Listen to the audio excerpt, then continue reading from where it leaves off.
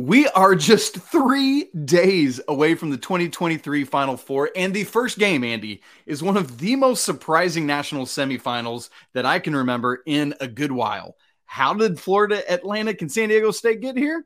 Let's talk about it. You are Locked On College Basketball, part of the Locked On Podcast Network. Your team every day.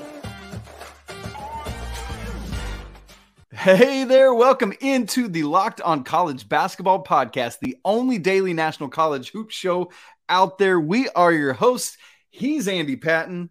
I'm Isaac Shade, and we are so glad to be with you here on Wednesday of Final Four week. Andy, cannot believe we are coming down the home stretch, talking about these teams so much. Here's what we're going to do with the next couple days of shows. Let's just line it out for you here. Today, we're going to dive deep into the first national semifinal, set you up to get to know Florida Atlantic a little bit better, set you up to get to know San Diego State a little better. On Thursday's show, we're going to do the same thing with UConn and with Miami. And then Friday is going to be like game previews and picks. So today is less about previews and more about just getting to know the teams, especially these teams that you just probably haven't heard of because they're from the, or you've heard of, but don't really know intimately because they're from the Mountain West and they're from Conference USA. And so let's dive right into it. Andy, by the way, today's episode is brought to you by FanDuel, the official sportsbook of the Locked On Network. Make every moment more. Visit FanDuel.com/LockedOn today to get started. And of course, they've got lines for both of these games we're going to be talking about. Andy, let's start in Boca Raton. I like to call it Boca Raton, Florida, where we have the Florida Atlantic Owls. And we joked a lot when the selection show revealed all the teams, and we knew we had 2 sets of Owls in the tournament. And somehow we're down to 4, and one of those Owls is still standing. I never would have guessed it, but here we are with Dusty May's team on the final Saturday of the college basketball season. Andy, help us get to know this team a little bit. Yeah, one of the most impressive runs we've ever seen of the Final Four, and something we're going to talk about a little later in the show of what are the most impressive runs that we've ever seen. There's only been 8 instances of a seed 9 or lower ever making the Final Four. Florida Atlantic, of course, part of that conversation. But Isaac, we've talked about this a few times on the show, and I want to make it clear here, like, this is not a it's not a darling team in the sense that they're just kind of a plucky underdog happy to be here. This is a darn good basketball team. And the analytics bear that out. The numbers bear that out. The record in the regular season bears that out. Like, this is a team that they deserve to be here. And of course, there's no other way to argue that when they're here. They've done it. It has been accomplished. And I know that there might be people out there who want to diminish it a little bit because they did not have to play Purdue. It is not Florida Atlantic's fault that Purdue forgot how to play basketball against Fairleigh Dickinson. That is not the issue for Dusty May's squad. They also took care of business against the best defense in the country in Tennessee. They took care of business against a significant darling team in Kansas State and Marquise Noel and Keontae Johnson and the fantastic job that Jerome Tang did with that team. And they took care of both of them. And now we're looking at a team that's top 20 in the country in KenPom. They're 17th as we're recording this right now, 24th in adjusted offense, 29th in adjusted defense. This is a top 30 team offensively, a top 30 team defensively. They are more balanced than San Diego State, which is a part of the conversation that will absolutely come up on Friday when we talk about this team. And I think like this is a program to me that has Dusty May, what an incredible job that he has done leading this team from, they went 8-10 their first 2 seasons, each of their first 2 seasons that he was the coach in Conference USA. And then a few years later, they're 18-2 in conference play. They didn't have a ton of fantastic non-conference wins. They beat Florida, which is a nice win. Florida, team that kind of hung around the bubble a little bit this season, but wasn't a particularly great power conference team. But that's still a nice win for any mid-major program. They beat Florida Gulf Coast. They obviously did really well in their conference, which included North Texas and UAB, who are teams that are contending for a championship in the NIT as well. So a really, really, really solid program. And like I said, balanced offensively and defensively, good outside shooting team. This is a program that has made a lot of noise already and is definitely not done making noise in this tournament. No, they are sure not. This is going to be a very interesting game. I want to give you several names to know, one of whom is John L. Davis, averaging 13.9 points per game, 5.5 rebounds, 1.7 assists, 1.5 steals. Can fill it up and fill out the stat sheet, I should say, in all these different ways. 49.3% from the field, 36.6% from deep. And interestingly, we also have Elijah Martin, who is probably a name you know now because he did some incredible things on Saturday. Folks, if you just caught FAU for the first time, he had that massive dunk. I can't even remember. Oh, from over Gasson. Yeah, so Elijah Martin is 6'2". Gasson, whom he dunked over from Kansas State, is 6'9". Yeah. And it was this beautiful dunk. But then Elijah Martin, on the other hand, he's 37% from deep and can just do all of those kind of things. 13.1 points for Martin, 5.2 rebounds, 1.5 assists. And we already talked about what he's doing from deep. Now, here's the interesting thing about both these guys and why I wanted to start with them, Andy, is that Davis and Martin, both transfers in to this team who has quite a few transfers. They, along with a trio of three other guys, started the first 4 games of the year for Florida Atlantic, and then they went through a stretch where Dusty May had another starting lineup for the majority of the season, but he's gone back to that lineup for the last 9 games, including, of course, the CUSA tournament and the first 4 games here of the NCAA tournament. It's clearly been a good switch that's gotten both Davis and Martin back into the lineup, and I think that's a big part of the storyline of they were already clearly playing well. They've only lost 3 games all year, but I think why they're now playing at what I would call an even different and better level than they previously were. And then another guy that had a massive game against K-State on Saturday is Vlad Golden out of Russia. 10.3 points a game for him, 6.6 rebounds, 1.2 blocks. This dude is very efficient on from the field, 62.7%, although he's one of the, you always hate this with big guys, kind of the hack shack thing where he's only shooting 60% from the free throw line. But really interesting stuff there. Love to see a coach going back to the Davis and Martin thing, who's willing to say, you know what, I think we have something better that we could go with, and being willing to make an adjustment. It's clearly paid off for him. Without a doubt. And I think, like, looking at Florida Atlantic, just kind of from a team perspective, some of the numbers that I think are going to be incredibly significant when looking at this matchup against San Diego State, which, like we said, we'll dig into a little bit more of the specifics, team versus team on Friday. But as a team, Florida Atlantic's 37.2% from deep. They're top 20 in the country in attempts and makes. This is a team that shoots a lot of threes, and they make a lot of threes. Again, we'll get to the San Diego State part of it in a bit. San Diego State is one of the best teams in the entire country at preventing teams from making threes. So that is going to be the biggest part of this battle coming up on Saturday. But we're also talking about a Florida Atlantic team that's 54.5% from twos. That's 37th in the country. So they're not just an efficient outside shooting team. They're efficient around the rim. They're efficient from deep.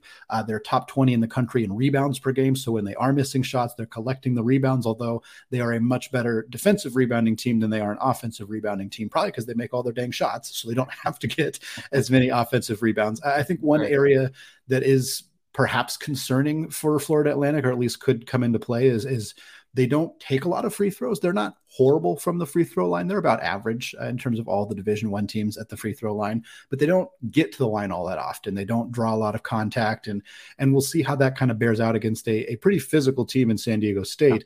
Does that mean that Florida Atlantic will get more free throw attempts? Will they be prepared for it? There's some kind of some narrative storylines there that I think will be interesting to see how they shake out. Well, and Andy, I think part of that, it goes hand in hand with how many 3-point attempts they have. When you're not getting to the rim, you're not going to take as many free throws. One thing I do want to note that'll be true of both of these teams is the bench usage. Yes. Both of these teams use their bench a ton. In fact, both teams are top 30 in the nation in terms of bench minutes played. And Florida Atlantic themselves is 15th in the nation with 38.6% of their minutes coming from the bench. So that depth and how it is used and tested will certainly be something to watch for. Isaac, now is time to discuss the Aztec, a team that, like we said, defends the three-point line better than almost anybody in the country. How is that going to impact Saturday's contest? We'll talk about that and meet this entire Aztecs team coming up after a word from today's sponsor, FanDuel.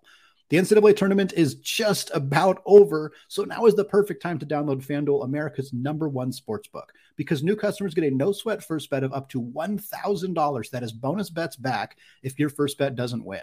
Just download the FanDuel Sportsbook app. It is safe, secure, and super easy to use. Then you can bet on everything from the money line to point scorers and threes drained. Of course, make sure to check out the lines on Saturday's matchups ahead of time after we give you all of the previews we can about these two games. Plus, FanDuel will even let you combine your bets for a chance at a bigger payout with a same-game parlay. So don't miss the chance to get your no-sweat first bet up to $1,000 in bonus bets when you go to FanDuel.com/lockedon. That is FanDuel.com/lockedon to learn more. Make every moment more with FanDuel, an official sports betting partner of the NBA. All right, Isaac. Aztecs, San Diego State, Brian Dutcher, one of the most successful coaches from a winning percentage perspective in the last 6 years. He has won 76.5% of the games that he has coached in the last 6 years. And I know the Mountain West is not a Power 6 conference, but as I've said before, it's a pretty darn good basketball conference, and they had a lot of issues breaking through in the NCAA tournament. So many times we'd see 3 or 4 teams make the big dance, and all of them would lose early. And there was some serious concern that that was going to happen again this year, especially when Nevada got blitzed badly by Arizona State in a play-in game. We saw Boise State fall in their first game. We saw Utah State fall in their first game. And then San Diego State, a team many projected, including myself, I have not been shy about admitting this, who thought they would lose to Charleston in that first round game, another 30-win mid-major program similar to Florida Atlantic. San Diego State took care of business there. Got to play Furman instead of Virginia in the second round. No disrespect, but it definitely made it so that the path, at least at first for San Diego State, didn't look super impressive right away. And then they beat Alabama. And then the conversation had to change a little bit. Oh, okay. Now we're talking about a team that it really believes in themselves, that really deserves to be here. That, they beat the #1 team in the country, the highest ranked team remaining, the team that got the #1 overall seed, the team projected by everybody to win the national championship, and they beat them. And then they beat a Creighton team that I think a lot of people thought would present a huge challenge for them. Creighton, very deep offensive team, a team that I think was underseeded as the 6th seed because they had a really bad stretch early in the season when they were without Ryan Kalkbrenner. They got him back and they rolled through the rest of the season and looked fantastic. And San Diego State took care of them too. This has been an extraordinary run from the Aztecs. Again, Brian Dutcher has done a fantastic job here in his 6th season with the Aztecs. We kind of mentioned this a little bit when talking about Florida Atlantic and the balance that they have from an offensive and a defensive perspective, at least according to KenPom. Florida Atlantic is 17th in the country. They're top 30 both offensively and defensively. San Diego State is 14th in the country, so just above FAU, which should make this a very, very fun game. They are 4th, count it, 4th in the country defensively at KenPom, but they are 75th offensively. Ooh. Isaac, I want to kind of start there when talking about this team. I don't think that this team is a bad offensive team, but that's a pretty significant spread, especially when compared to how even things look for Florida Atlantic. Yeah, that's going to be an interesting storyline for that game, which, as you said, we'll talk more about Friday. But, Andy, we've been talking so much about like how historically in the KenPom era, no team ranked outside of 22nd at defense at KenPom has ever won a national championship. I got to thinking earlier today, Isaac? Yes, Isaac? I wonder what that number is for the offensive side of things. I don't know why I've never thought of that. So I went back and looked, and the worst offensive efficient team at KenPom to ever win the national championship, which the KenPom era goes back to 2002, is the 2014 UConn team was 39th. Now, that's an outlier because outside of that, the worst KenPom rated offense to ever win a national championship was 19th. So that 39 is an outlier. And Andy, you know what's funny? You want to know who that 19th, the second worst KenPom? No, it was UConn in 2011. So these UConn teams that somehow keep finding their way when the whole bracket, like how does UConn keep anyway? Yeah, it's funny. So San Diego State being 75th at offense at KenPom is like kind of the kiss of death, at least in terms of winning the national championship, not in terms of winning this game over Florida Atlantic, but they got to figure some things out there. Now, interestingly, it is a very, very balanced offensive attack. You've got Matt Bradley, who is the only player averaging double-digit points, 12 and a half per game for him. But beyond that, beyond Matt Bradley, you've got this thing where there are the next 7 players all average 6 points or more. And so it's almost like a Leonard Hamilton, Florida State, where it feels like everyone averages 10 points and they're all 7'8". And so that's what we're looking at with this San Diego State team.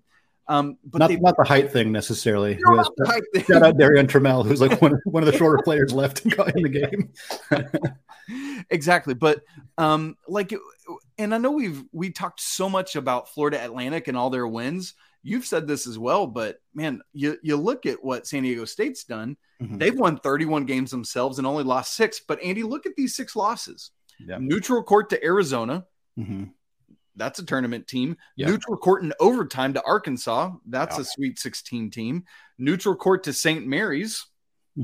Tournament team. Home to New Mexico. That was a bubble team. That's the one.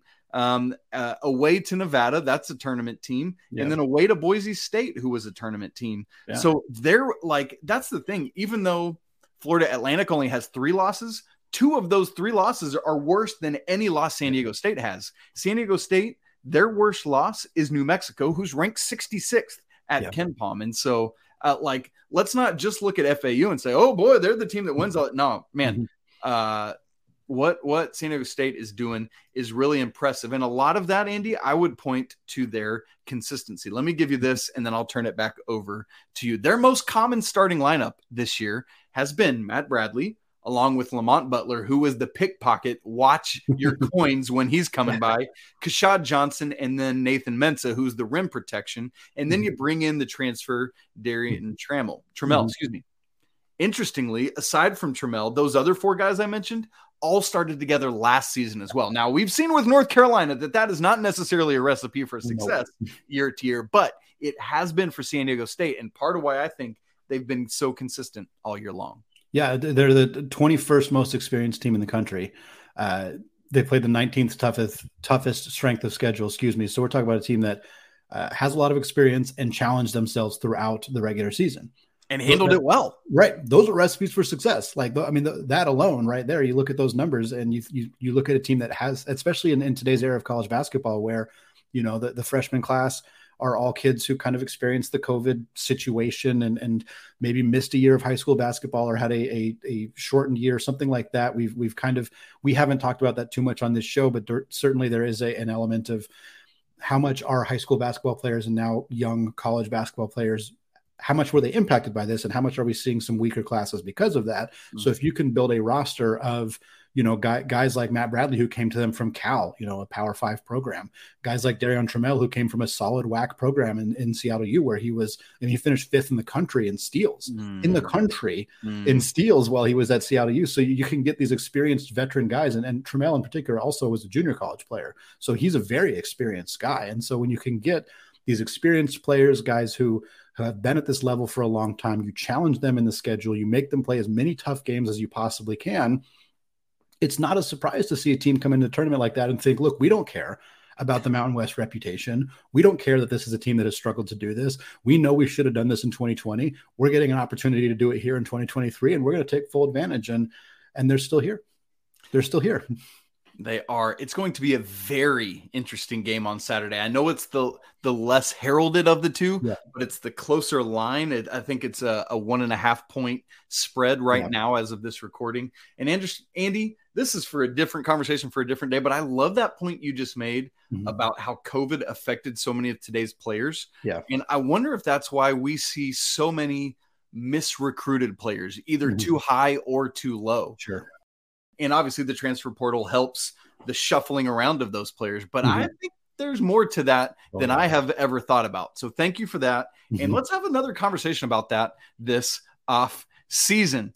Andy, speaking of great stuff from you recently wrote for Locked On. By the way, if you don't know, folks, Locked On has some great articles. Our very own Andy Patton is one of the people writing those. Recently wrote about the most surprising Final Four runs we've ever had, obviously because of what Florida Atlantic has done as a 9 seed, albeit a criminally underseeded 9 seed. So what we want to do is unpack where this Florida Atlantic run falls historically in terms of surprising Final Four runs. What do you think? What do we think? Let's talk about it in just a second.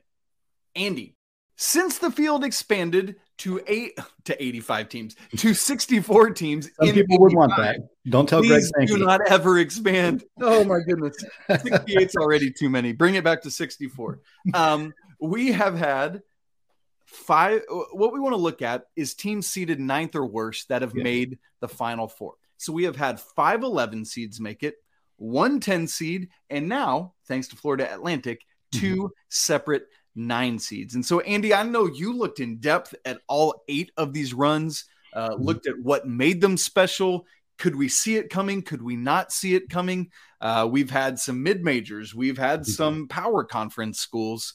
As you look at it, I know you've started here with the 11 seeds. And let me also say this before I pass the baton. The field expanded in 85. We got LSU in 1986 as an 11 seed.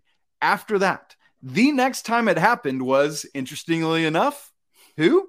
Jim Larinaga in 2006 with George Mason. What a full circle moment that is to now in Miami's own first Final Four run. So, Andy, looking at this, what sticks out to you? What surprises you? What?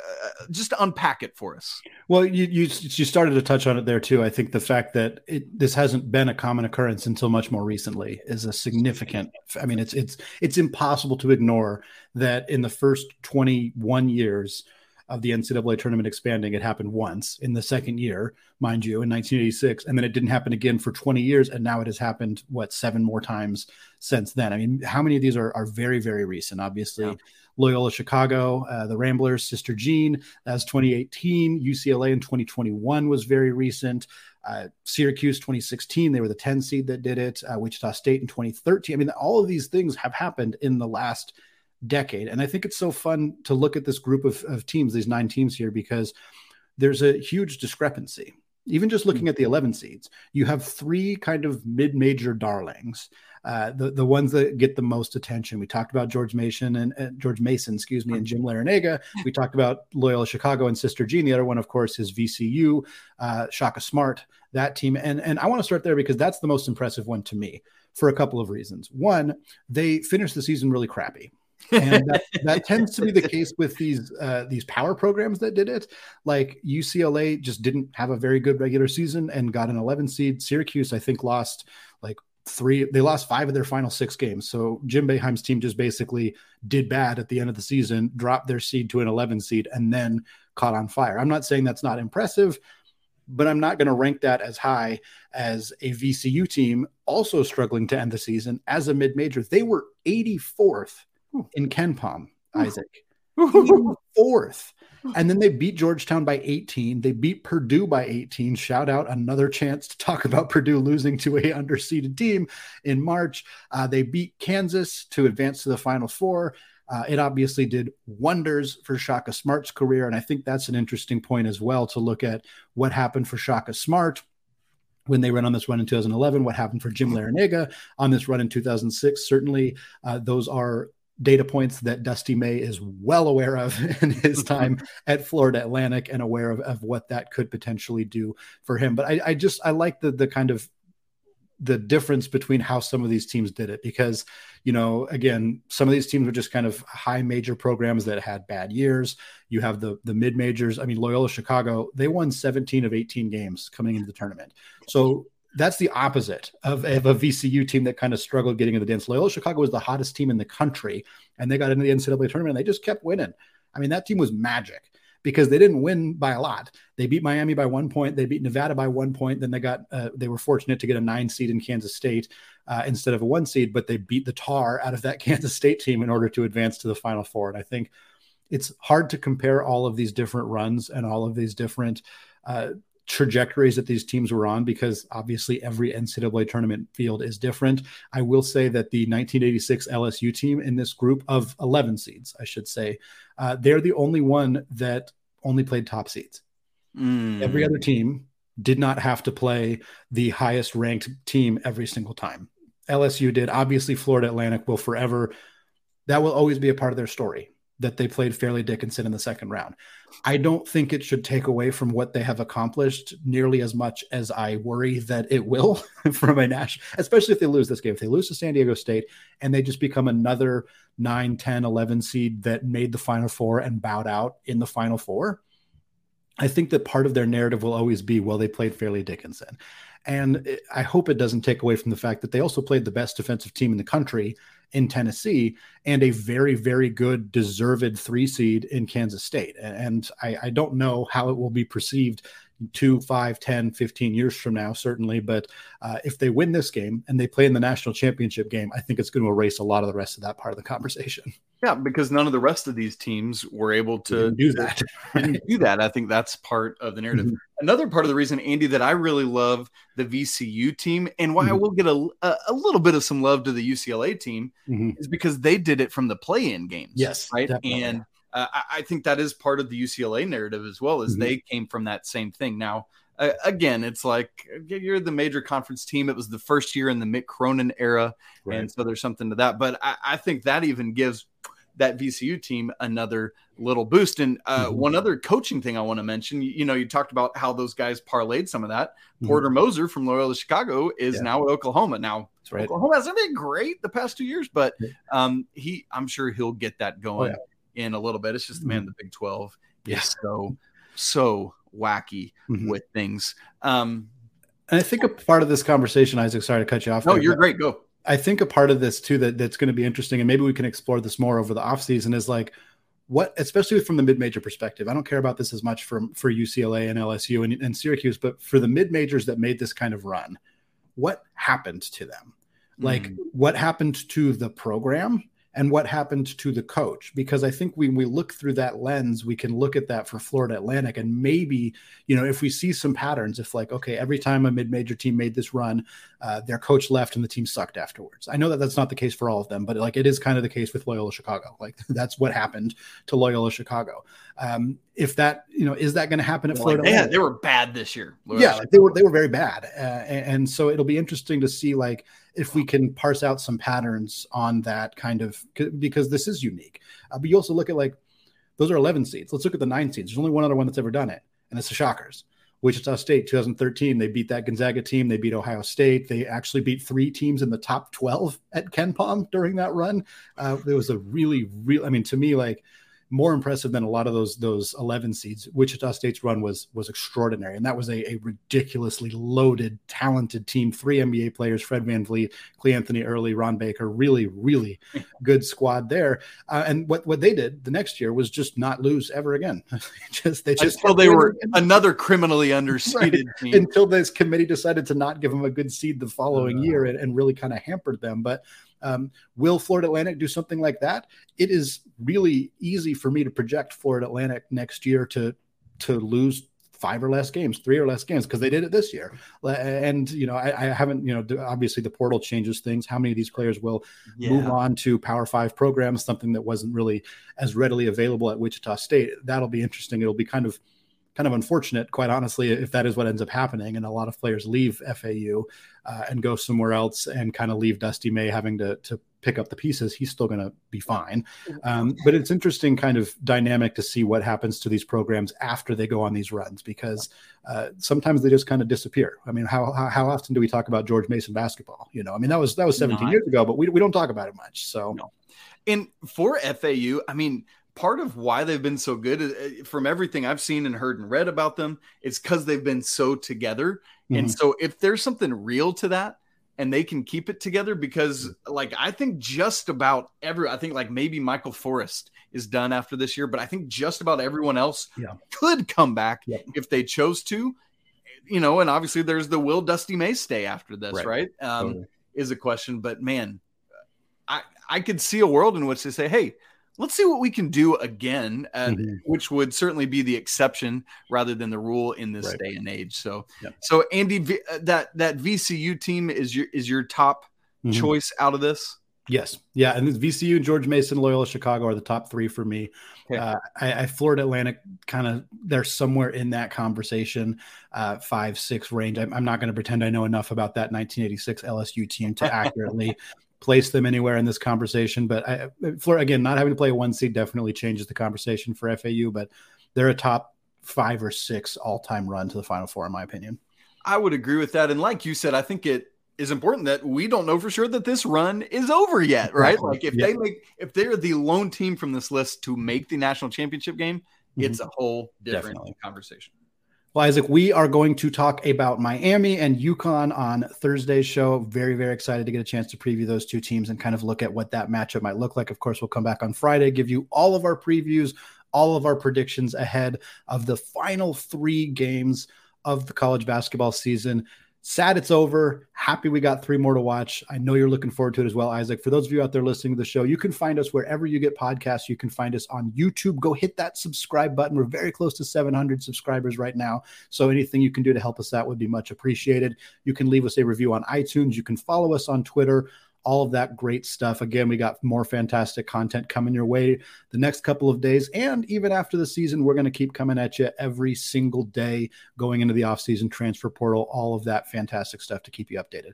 For now, though, peace out.